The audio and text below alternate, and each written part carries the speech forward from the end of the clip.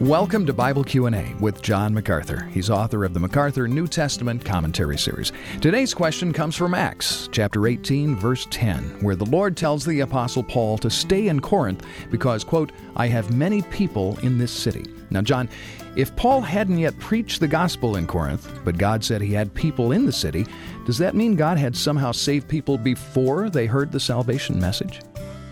No, God doesn't save anyone before they hear the gospel.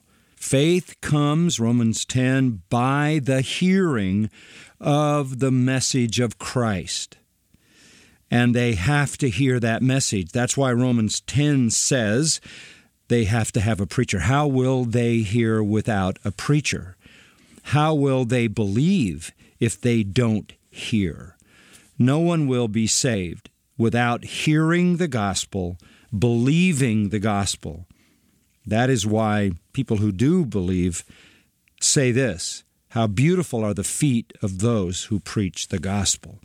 Apart from the gospel, there is no salvation. But what that verse does tell us is when God says, I have many people in this city, that there are people there who will be saved because they have already been identified as God's people.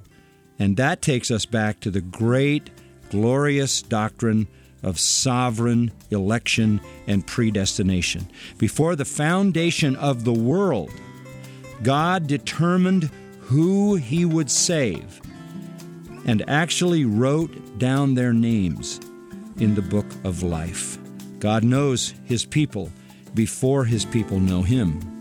All right, thanks, John. And thanks to you for listening to Bible Q&A with John MacArthur. If you'd like more in-depth teaching from Acts, visit MacArthurCommentaries.com.